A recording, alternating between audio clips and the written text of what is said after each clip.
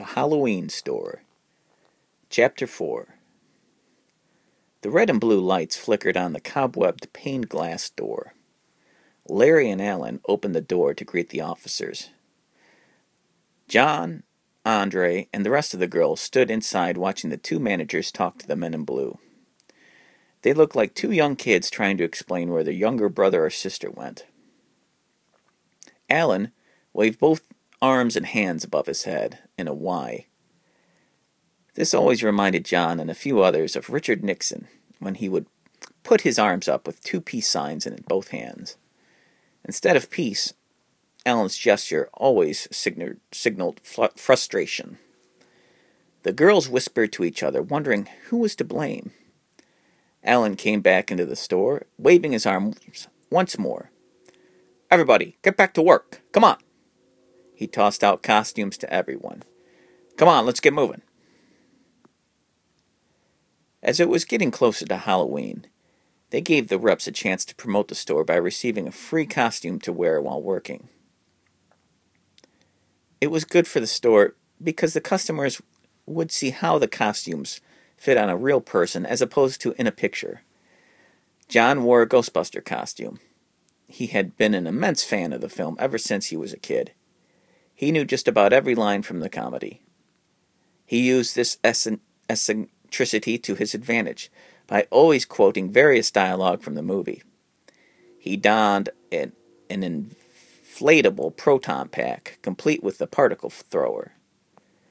Campy Halloween music played on repeat for the rest of the night. Campy kids, Halloween music to Michael Jackson's Thriller. To the crew, Thriller was definitely the best of the bunch. John put on some of the caveman costumes together. Andre donned a Viking horned helmet and nudged John on the shoulder. Hey, take a look at those," said Andre, pointing at Stacy donning a leopard spotted almost a bikini top. She also wore a matching headband around her dark black hair. Her brunette hair seemed to frame her huge round breasts. Their gaze fell upon her as she bent forward, vacuuming back and forth. Andre chuckled as John continued to watch. Andre hit him on the head with his squeaky rubber club and laughed. John shook his head and walked around the store. More and more people started to file in. John, Andre, Stacy, Star, and Jen kept helping the wandering customers. John couldn't take his eyes off a beautiful brown-haired girl. She stood next to her mom. She was dressed in the popular Cinderella costume. The long curly brown hair fell down to her bare neck. He felt the urge to go and chat her up, but the mother was a major obstacle to him. Jennifer had to go back into the back of the store wearing tons and piles of brown boxes which contained lots of backup costumes for the front. Most of them were not priced yet. Alan told her to check in the piles of boxes for a vampire costume. After opening several boxes and not finding any costume that even came close, she started checking the boxes in the back. She tripped and fell over the mound of brown cubes in the middle. Soon she found herself swimming in them. She couldn't find her balance and footing. The boxes fell on top of her and became heavy, almost to her as if they were pushing her down on purpose. Her body fell backwards towards the floor in a quicksand of large brown boxes. The only thing she could get out of the cardboard was her right hand. She seemed to descend to an absurd 30 seconds. This depth was way beyond the actual store floor. Time seemed to slow, like Alice falling through the rabbit hole. As she slowed, her hands and legs shot out to an inverted Y. Below her was a very black wooden coffin. She panted as the door creaked open. There was nothing but darkness. Then a pale, finely clothed man opened his eyes, smiled, showing his long 2-inch fangs. Jen screamed in terror.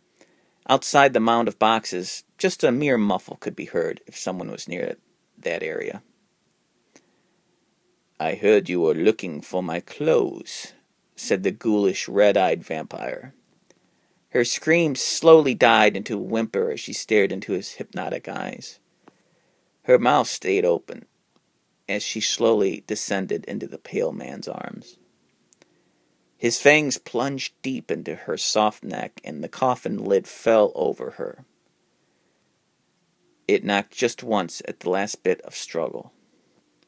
The boxes fell back on top. Meanwhile, Alan was still getting grief from an impatient customer. "Andre, I need you to check up on Jennifer and see if she's found that Dracula costume yet. It's been about 5 minutes. He glanced at his watch. "Yes, sir," Andre said, saluting and smiling at him. He strutted down to the back of the store and to the storage room. Alan raised his hands in the air and waved them. "Hurry up! Got customers waiting." Andre turned his head slowly, smiled, walked backwards,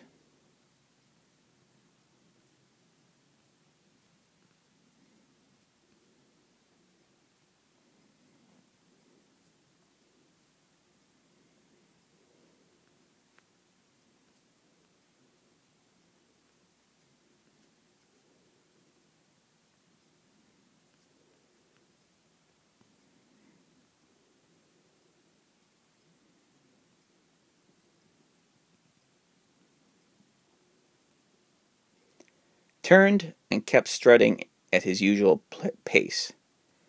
When he finally arrived, he opened the curtain to reveal the usual mountain of boxes, but to his surprise they had been perfectly stacked on top of each other, so that they took up almost half the room. Only one box remained on the top layer. Flabbergasted at the organization, since he only measured 5'3", he took the top box just above his shoulders and opened it using his box cutter. He saw the word Dracula and instantly snatched the first one without thinking to look at the rest of the package. He jogged forward just a few seconds and then went back to his usual slow strut. "Man, you were so quick," said Alan. "Lightning quick, I tell you." Andre only cracked half a smile and held out the bagged plastic costume. The angry woman rapidly grabbed it from his hand. She gave it a glance and quickly slammed it on the counter. "Forget it," she snapped, and promptly left. Alan picked up the costume, shook his head. "You know, you might want to read the whole title," said Alan as he held and showed Andre the costume. It read, "Bride of Dracula." He threw the costume on the glass cashier table with plastic vampire teeth memorabilia under it. "Now go put it back where you found it and go get Jennifer, wherever she is." "Right, boss," Andre replied. The second time the police showed, they thoroughly searched the store from back to front. No trace of blood was found in the back room. No trace of blood was found or piece of clothing. They searched throughout the room, throwing all the boxes aside, only to reveal a regular light blue carpeted floor. John and Megan watched Larry and Alan talk to the police again, with Larry cross-armed, shaking his head, while Alan's hands predictably shot up into the air once more. Megan was dressed as a clown with a huge round waist as big as a trampoline. The yellow striped pants were followed by huge red shoes. "It's so weird that what's been happening." I know, it's like they're here 1 minute and then they're gone," John said while watching the police officers. Andre had been looking around, trying to stay busy. He grabbed the rejected costume from the glass display desk. He looked down at the cover and gave a second look. He walked up to John and Megan and handed them the costume. Megan looked down at it and screamed instantly, dropping the plastic package to the ground. John picked it up instantly and turned pale. The title was The Bride of Dracula. Jennifer, pale and with 2 blood holes in the side of her neck, stood in a long black outfit. They thought either she had a twin as a model, or somehow it was her.